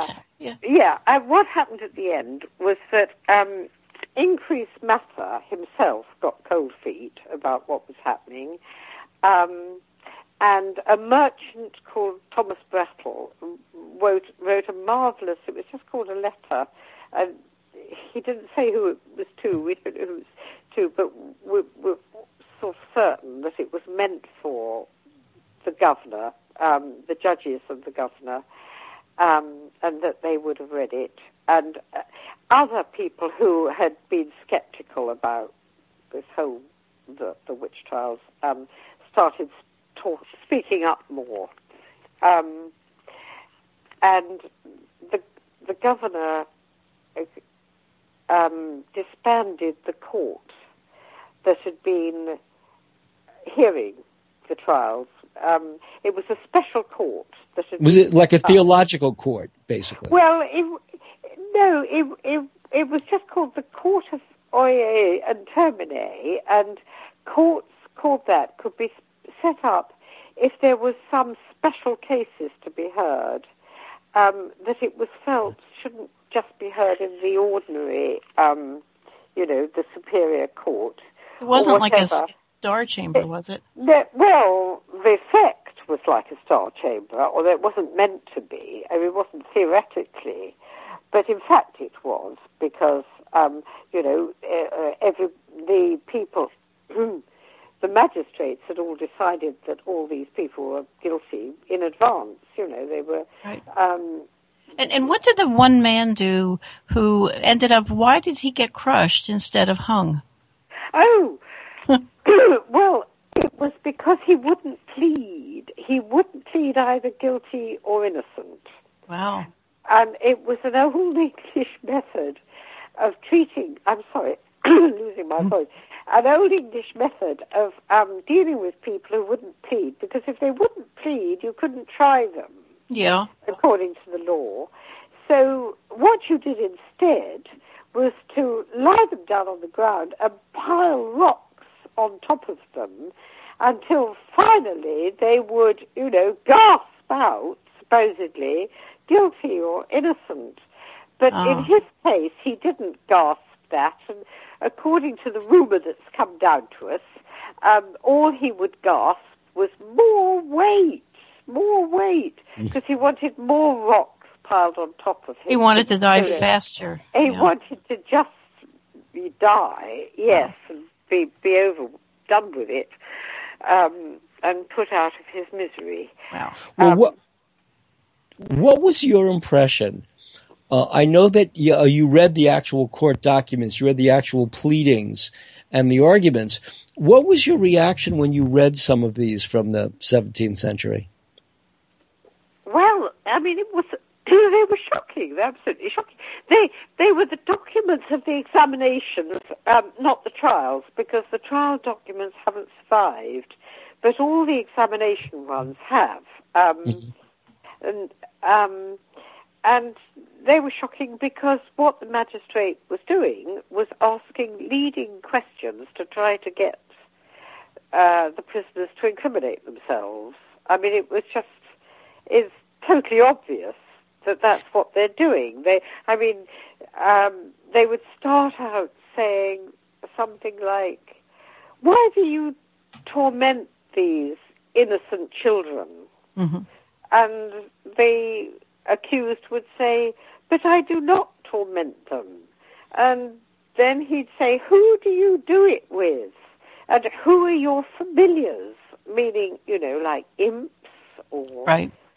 whatever. Or favorite animals that come around your cottage and you feed them like squirrels. And they suck at your teats on your body. I mean, all that's absolutely horrible. I mean, that's all absolutely shocking. And these the women amongst the accused, they had to have examinations by groups of midwives sort of roped in for the purpose by the court, who'd come and examine them all over, and then these were physical examinations. But what were they? Physical examinations. Looking for what? These teats that would hang from any part of their body. You mean like a mole? Or some people do have 3 breasts. I knew a guy. One of the early UFO hunters. He didn't end up becoming one. He had a whole bunch of them on his chest like pepperoni. Oh, that guy, that was different. Yeah. And in one scene, he did a scene with his shirt off. I thought they were tattoos, but no, they were all, extra ones. Were there records of these physical exams? Were there records of these physical exams? Yes, there certainly were, and they would be sort of read out after the examination. The women would be taken away and examined, and then they'd be brought back in, and then somebody would read out what they found on them, and they'd say things like, "We found a teat between the pudendum and the anus." Oh. I mean, yes. I mean, and this would be read out in front of the entire... and I'm sure much to the delight of the assembled men. Oh, but I'm sure, everybody was having a whale of a time listening to this. I mean, it's, we don't hear pudendum that much. No. Not nearly as much as we should. Wow. No. So, you asked me my reaction to the documents, and even though I obviously had a sort of rough idea of some of what was in them from reading about it a bit, nevertheless, I was shocked to actually read them.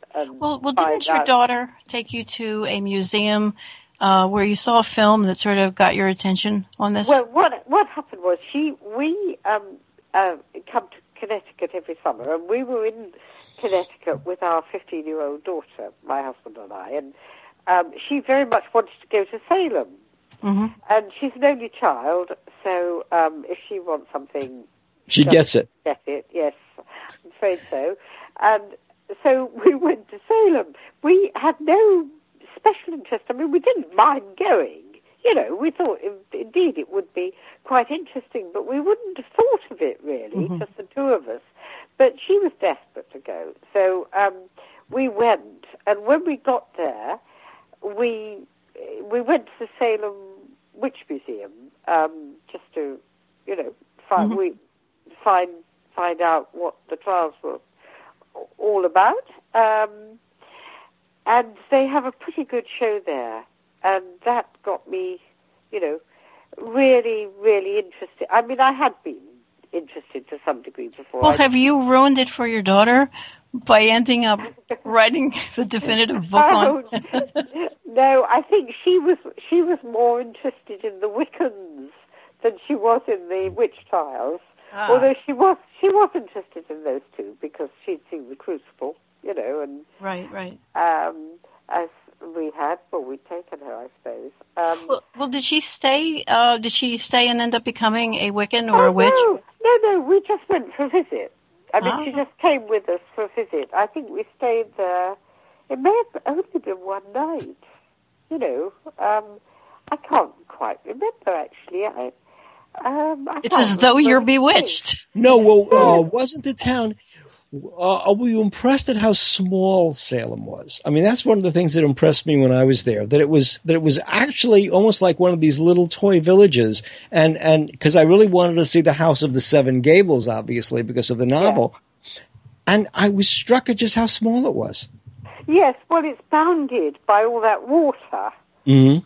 You know, it hasn't been able to expand as Salem, you know, because there's water on all I know, but the houses themselves were so small. Now, was there ever any evidence in the course of all your studies that any of the area around Salem during this era, had they ever gotten a hold of like a bad crop of wheat?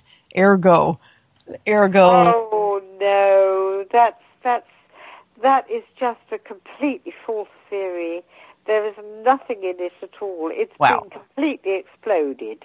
Wow. You know, there's a very good article by somebody called Spanos destroying the so-called scientific evidence it's supposedly based on. And the article's by, can you quick spell his name? Spanos. It's Spanos. Yeah, I'm sure you could Google it and get to it, you know.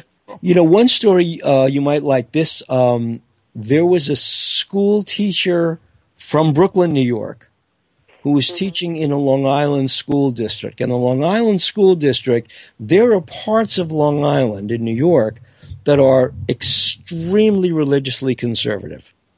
Almost like the school districts themselves are born-again Christians. And this woman, we've written about her story.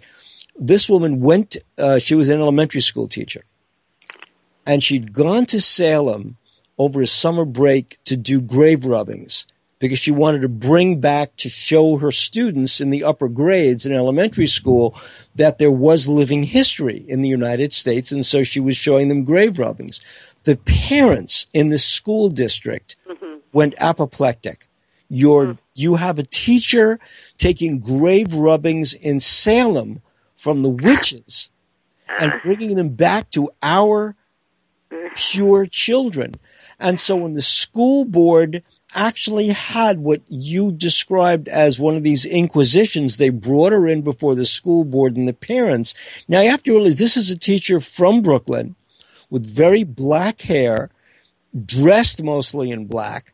And so she's there at this hearing, and so they asked her what friends, and she's taking this thing very lightly because she's a very sophisticated New Yorker. Yeah. And so she's taking it very lightly. And so they ask her, well, who have you been communicating with and talking about doing these grave rubbings? And she actually says, thinking this was a joke, the members of my coven. At which point she was fired on the spot. Oh, gosh.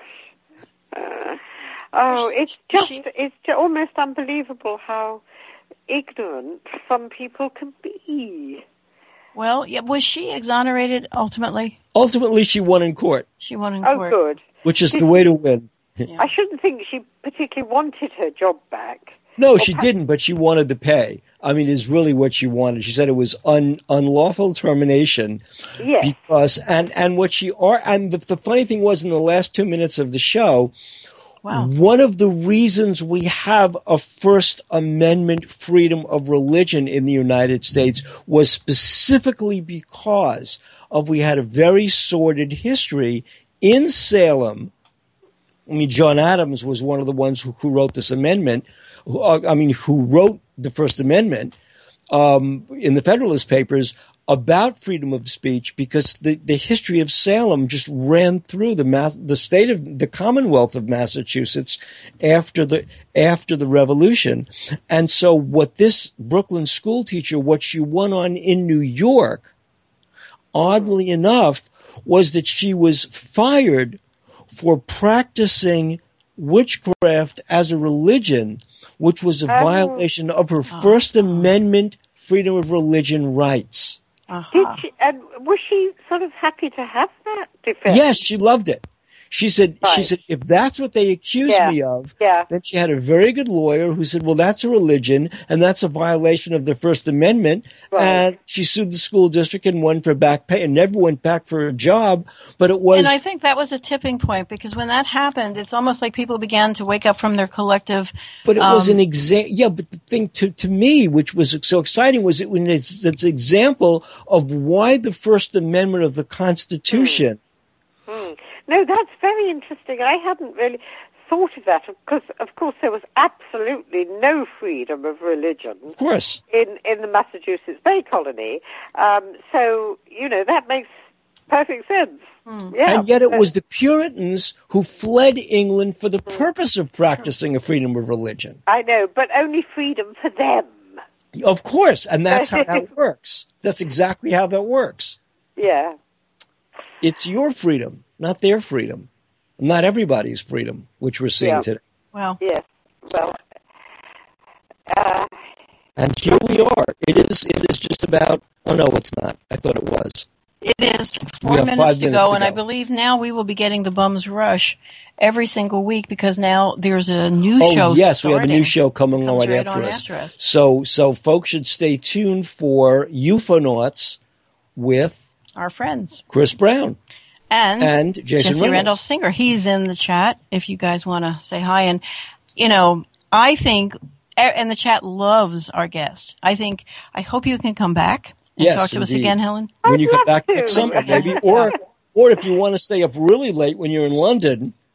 Oh, my God. And stay up really late. What's that? I don't think I could manage that. Or, perhaps get up early is more like it, because it would be, 5 o'clock in the morning. That would be too early. It would be 3:30 in the morning. 3:30. It would start, yes. I can't see that working. So you come to Connecticut every summer, right? Every summer. How cool! That's wonderful. Yeah. That's wonderful. Yeah. Well, and are you working on a new book? I hope. Yes. Yes. It's not what you want to talk about? I mean, do you have an idea of fiction or nonfiction yet? Well, yes. I mean, this is a non-fiction book, but I haven't got a commission for it yet. Oh. I mean, I'm hoping to get one, but I don't really like to talk about it when I haven't actually... I hear you. Are you looking to publish in the UK or in the US or both? Oh, well, I would hope both. But, you have a great publisher in the UK. Who? Which? Who in the UK? I thought you did. Penguin. Well, right, yes. Well, they published A Delusion of Satan. Right. But the trouble is they actually have let it go out of print.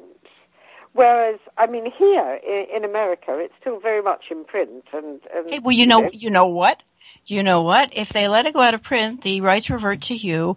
You can put it into an ebook and just start selling it anew. All yours. Well, it's in an ebook already, though. Yeah, but you can since you have the rights, I believe. Well, the trouble is, though, the ebook does sell in England. Right, yeah. So it's considered in print. I see. Well, it's not considered in print by the British publisher, but the way things work these days, I mean, it's in print here, Da Capo. I know them, yes, okay. Yes, Da Capo, yes. Publisher here. It was Doubleday, and then Da Capo acquired the paperback rights, so they publish it here, and then it's in ebook here by a company called Tantor, because when it was published, the ebooks weren't invented yet, so it couldn't go straight into ebook. Maybe when we're off the air, we can talk about, or I'll email you. I'm in the same position with one of my books, and I hope I have found a really great solution to bring it back to life now that the rights have reverted. But we'll talk to Bill. Okay, you guys can talk. Yeah, I'm not. Sure I have to close this down because it is too late. So if you can stay and talk to Nancy, that's great. But we are your hope. So I want to thank our guest, Francis. We have to hang up because we have to hang up. So we'll talk. We'll email. Okay, we'll email. Okay. So I have to thank our guest, Francis Hill, for joining us tonight. Everybody should read her book. A Delusion of Satan. Start at the beginning. The reason is that this is the one book, at least to me, besides my own, but this is the one book that demystifies something that has been one of the most horrendous stories of what happened to women in the Massachusetts Bay Colony at the end of the 17th century. It was horrendous. Those things actually became some of the bases for the Constitution. So thank you Thank you very much, Francis. Stay tuned for UFOnauts with Chris Brown and Jason Reynolds and Jesse Randolph. Jesse Randolph. I'm sorry, Jason Reynolds. Jason Randolph, and Chase, their guest. And then we'll be back next week. And have a wonderful week. We are your co-hosts, Bill Detzming and Nancy. Good night, everybody. Burns, and we're broadcasting live on Future Theater from the banks of Primrose Creek in beautiful downtown Silver Village, Pennsylvania. Wishing on the PSN radio network and the Dark Matter Digital Network. And we want to thank everybody for joining us. And please have a wonderful week. And we will see you next Monday night, same time, same station, right here on PSN and Dark Matter. Thanks, everybody. Good night.